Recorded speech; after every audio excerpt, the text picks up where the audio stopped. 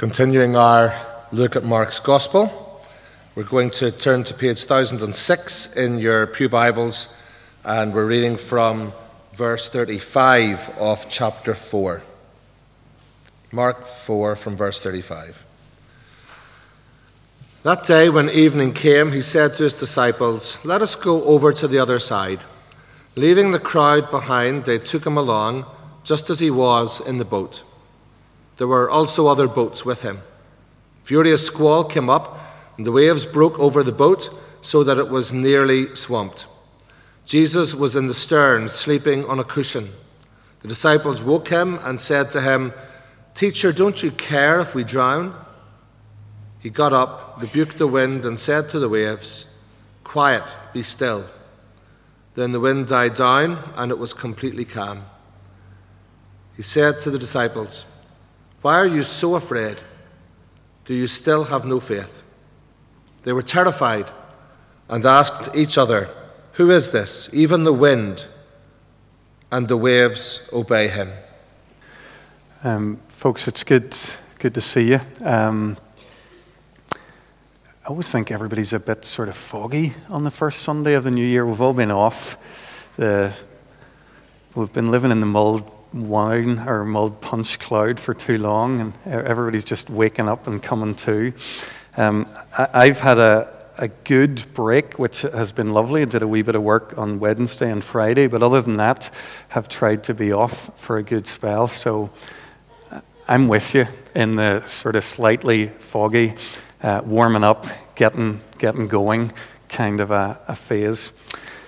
Tomorrow's going to come with a bit of a bang. New Year, definitely most people are back to work, although our kids aren't back to school, some of them till Wednesday. What date is that? It's like nearly February and they still aren't back at school. So the new year, we are entering into it. If you've been with us this Christmas season at Kirkpatrick, you'll know that we have talked at various Christmas services and carol service about the coming of the King. Christmas is a time that people love in the culture. Even people who don't love church love Christmas.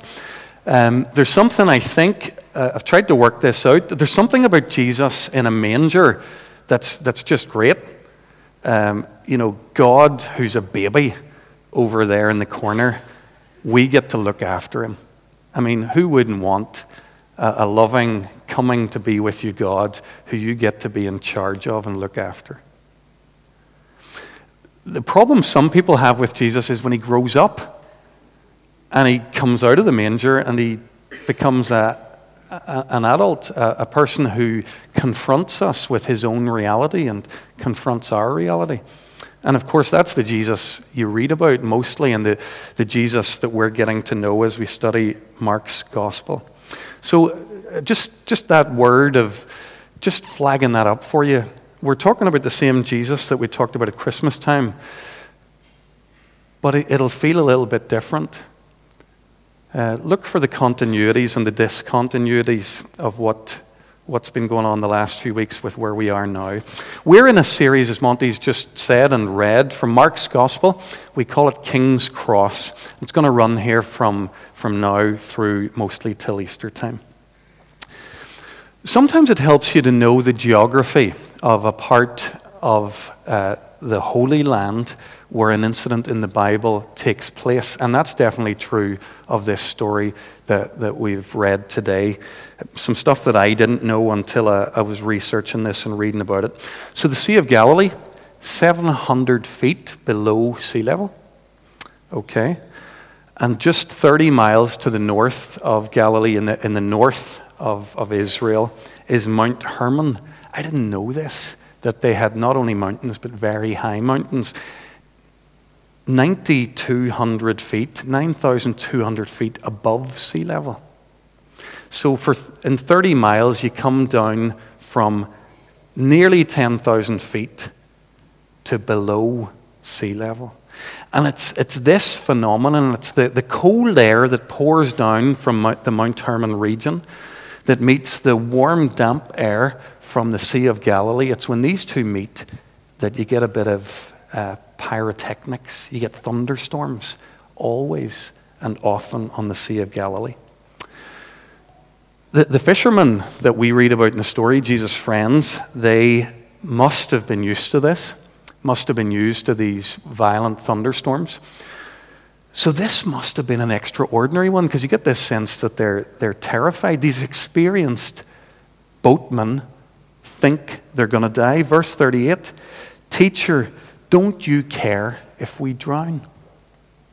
So it's an awful situation, terrible storm, and we're going to look at this passage for a few moments. If you're somebody who doesn't normally do this, I'd encourage you, open the passage before you. It'll just be easier to follow what I'm talking about. Page 1006.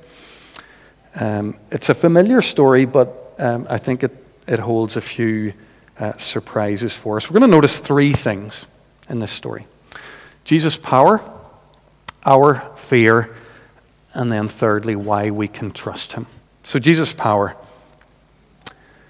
He's asleep in the boat, and the disciples wake up screaming. How does Jesus respond? Verse 39. Mark tells us, "Got up, rebuked the wind, said to the waves, 'Quiet, be still.'" It's amazing. He didn't do anything more than that. Didn't sort of brace himself and say, "Right, guys, get in position, I'm going to do something here." Didn't pull out a wand like Harry Potter and use a spell. He just speaks to a hurricane, the way you might speak to a troubling child.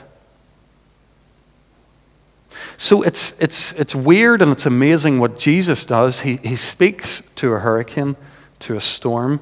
But it's even weirder what happens next, because the storm listens. Does what it's told. And it's not just that the wind stops. You know, sometimes that could happen. It's always good fun to pronounce something or imagine something happening at just the right time when you know it's going to happen. It's like when you're driving towards a red light from a distance and you're thinking, turn green, turn green, turn green. And then it turns green and you just feel your superpowers are grow. You know, that's just coincidence. That's timing. But what happened here? Was Jesus just saying, "Peace, be still," at the moment when the calm comes? No, we're told that it's an immediate dead calm. That's what the text translates as. Anybody who knows anything about lakes and oceans will tell you that when the weather calms, it takes sometimes up to hours for the water surface to calm. If it's been a troubled water, it doesn't immediately go to dead calm. So we have this sense that there's something happening here that's not normal. This isn't just a coincidence of timing. One other thing that might help us here. In ancient cultures, in ways that we don't, the sea or big lakes were regarded as things to be feared. They were symbols of unstoppable destruction, uncontrollable. The only people who could control the seas were the gods. Do you remember the story of King Canute? I think I did King Canute in history in first or second year. So he's an 11th century Danish king. Turns out the story's a bit different than I remember. His courtiers were flattering him. They were going on and on and on about how great he was, as if he was some sort of a god. So he said, "Who do you think I am? Do you think I'm some sort of a god?" And he walks down to the ocean shore and he commands the ocean to stop. And the ocean does, guess what? It keeps coming in and soaks him, as it would if you or I went down to the shores of Belfast Lough and tried to stop the tide or still the waves. To be fair to Canute, he was only making the point. Only God can stop the sea. I can't, because I'm not God. So Jesus Christ, in our passage, makes the other point. He says, we all know that only God can stop the sea, this powerful force, but I can stop the sea. And that's because I am God. If you were with us before Easter, just before we got into that sort of carol service season, we'd had a look at a few of these passages from Mark's Gospel. If you try to hold some of those in your mind and let something accumulate, you'll see that what Mark's doing is that he's adding layer after layer to his story of Jesus. A richer and a richer picture of Jesus' identity is emerging. He's got power to calm a sea. We've seen that today. But do you remember, he can preach like nobody else. He can heal every disease. He's power to forgive sins. I think all of this stuff's accumulating for the disciples when they ask in verse 41, who is this? After all the stuff we've seen these last weeks and months, now this. Who is this? And by the way, I would love it if each person here paused and was sure about their answer to that question. The Jesus question. The who is he question. You've got to resolve that in your mind, one way or another.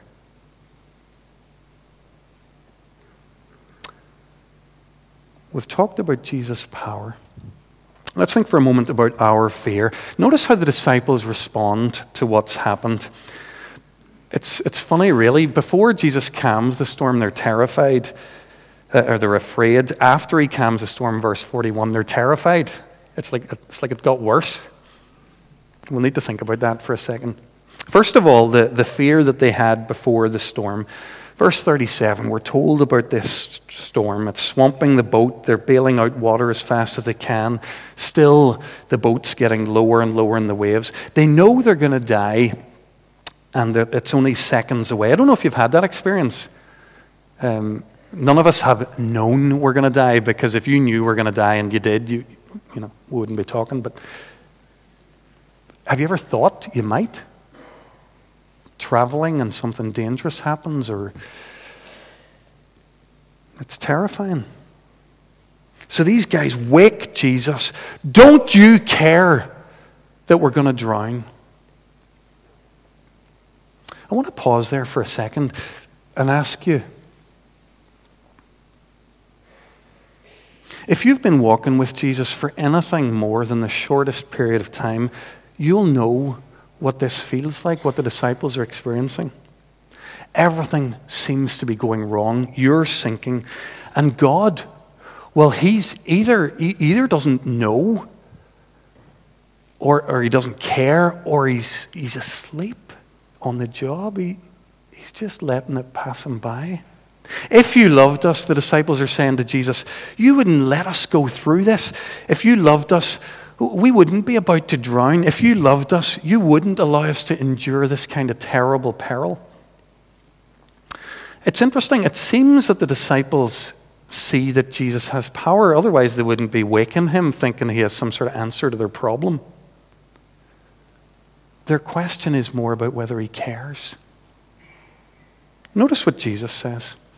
He says, why are you so afraid? Do you still have no faith? He doesn't answer their question. Not directly. And the reason is that their premise is wrong. I think what Jesus is saying, of course I care. Of course I care if you drown. But who says that this storm is a sign that I don't care? You should know better. I do allow people whom I love to go through storms. But you don't need to panic if I'm with you. There's a wee song that came to me this week. I don't know if any of you sang it when you were a kid. With Christ in the vessel, we can smile at the storm. Anyone? Yeah. It's true, actually. We were thinking here about the disciples' fear. They were afraid before the storm, but they're terrified after it. Why are they terrified after they've just come through a storm where they thought they were fearing for their life? Here's why.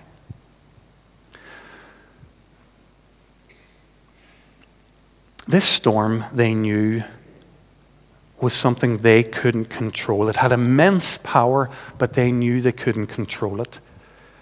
Now they see that they're sitting side to side and keeping company with somebody who has greater power. And they certainly can't control him. This is back to where I started about why we like Jesus in a manger and not grown-up Jesus. Tell me this. Are you afraid of Jesus Christ yet?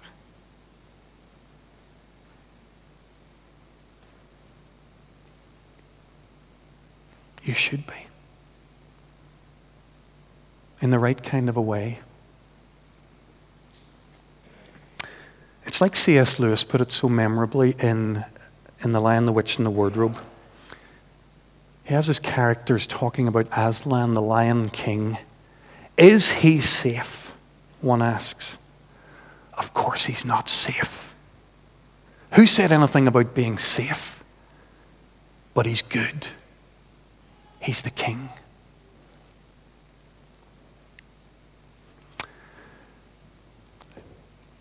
We've talked about Jesus' power. We've talked about our fear. I want to close a few moments talking about why we can trust him. There's a resource available to us that allows us to stay calm in any storm that rages outside us. There's a clue in how Mark's written this story. He's written it in a way that either deliberately or by the Holy Spirit's coincidence, it parallels a really famous Old Testament story. If you were in Sunday school at all, you'll probably know the story I'm talking about. Jonah, all right? There's a moment in the Jonah story. Do you remember at the start of the story, he's supposed to go to Nineveh, he runs away, gets on a ship. What happens? They're Jesus and Jonah, both on a ship. Both boats get caught up in a storm. And actually, if you flick back, the descriptions of the storms bear a lot of similarities. Both Jesus and Jonah are asleep on these boats. And in both stories, the sailors or the fellow passengers wake them up and say, "Aren't you afraid that we're about to die?" And in both cases, there's a miraculous divine intervention that takes the storm and calms it. And actually, the bit about the disciples being more afraid after the storm than they were before it, that's in the Jonah story too. So it's this story which is written in almost complete parallel, these two almost identical stories, just one difference. In the middle of the storm, Jonah says to the sailors, "Throw me in. If I die, you live. If you sacrifice me, you walk free." And that doesn't happen in this story in Mark's Gospel. Or does it?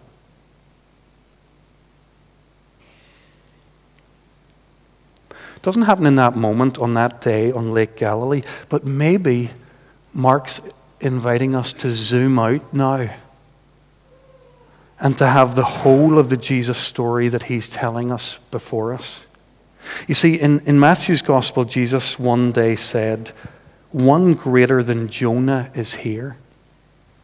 He was talking about himself, and he's saying, "I'm the true Jonah. I'm the one who's going to calm all the storms. I'm going to still all the waves. I'm going to destroy destruction. I'm going to break brokenness. I'm going to kill death." But how can he do that? He can do it only by doing what Jonah did and more. You see, Jesus Christ went to the cross. And he walked into the ultimate storm. He went under the waves of sin and of death. Actually, Jesus was thrown into the only storm that can finally ruin a human being. I don't know if you know what that is. The only storm that can finally ruin a human being is the wrath of God's anger on our sin. And that storm wasn't calmed that day when he walked into it. not until it had swept him away. Folks, are you starting to see who this is? Are you starting to understand Jesus? He bowed his head into the storm as he hung on the cross for us. We can't say anymore, God, don't you care, like these disciples. He didn't abandon them in that ultimate storm. What makes us think that he's going to abandon us in any of the storms, the smaller storms that we face today or will face this year? Someday he's going to come and he's going to calm all these storms forever. Folks, I want to close by inviting you to think about what this might mean for you. Thinking about that would be interesting, but it might still fall short of you connecting with this story. Actually, what I want to do is invite you to stand alongside these disciples who've just seen the power of Jesus displayed and to hear the question he asks them, verse 40 at the end of our passage. He asks them who've just seen him display his power, do you still have no faith? Just while you're thinking about how much or how little faith in Jesus you think you have, let me explain something. The text there that's translated, where is your faith? Or sorry, that says, do you still have no faith, could be translated, where is your faith?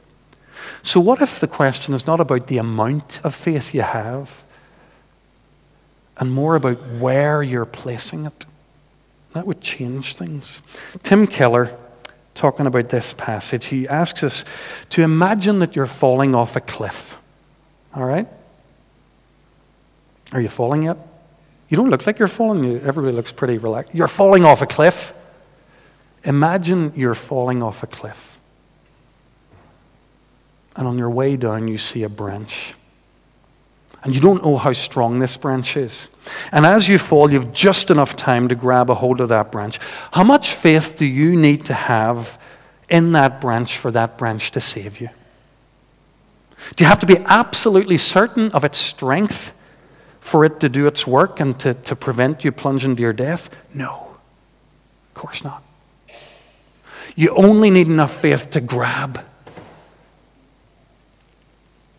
And then it starts to do its work.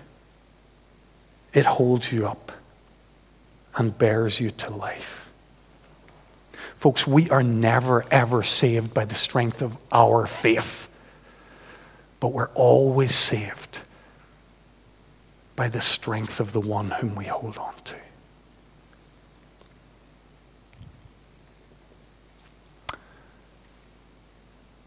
Folks, we're heading into a new year. I think it'll probably throw up some storms if it's like any other year that's gone before.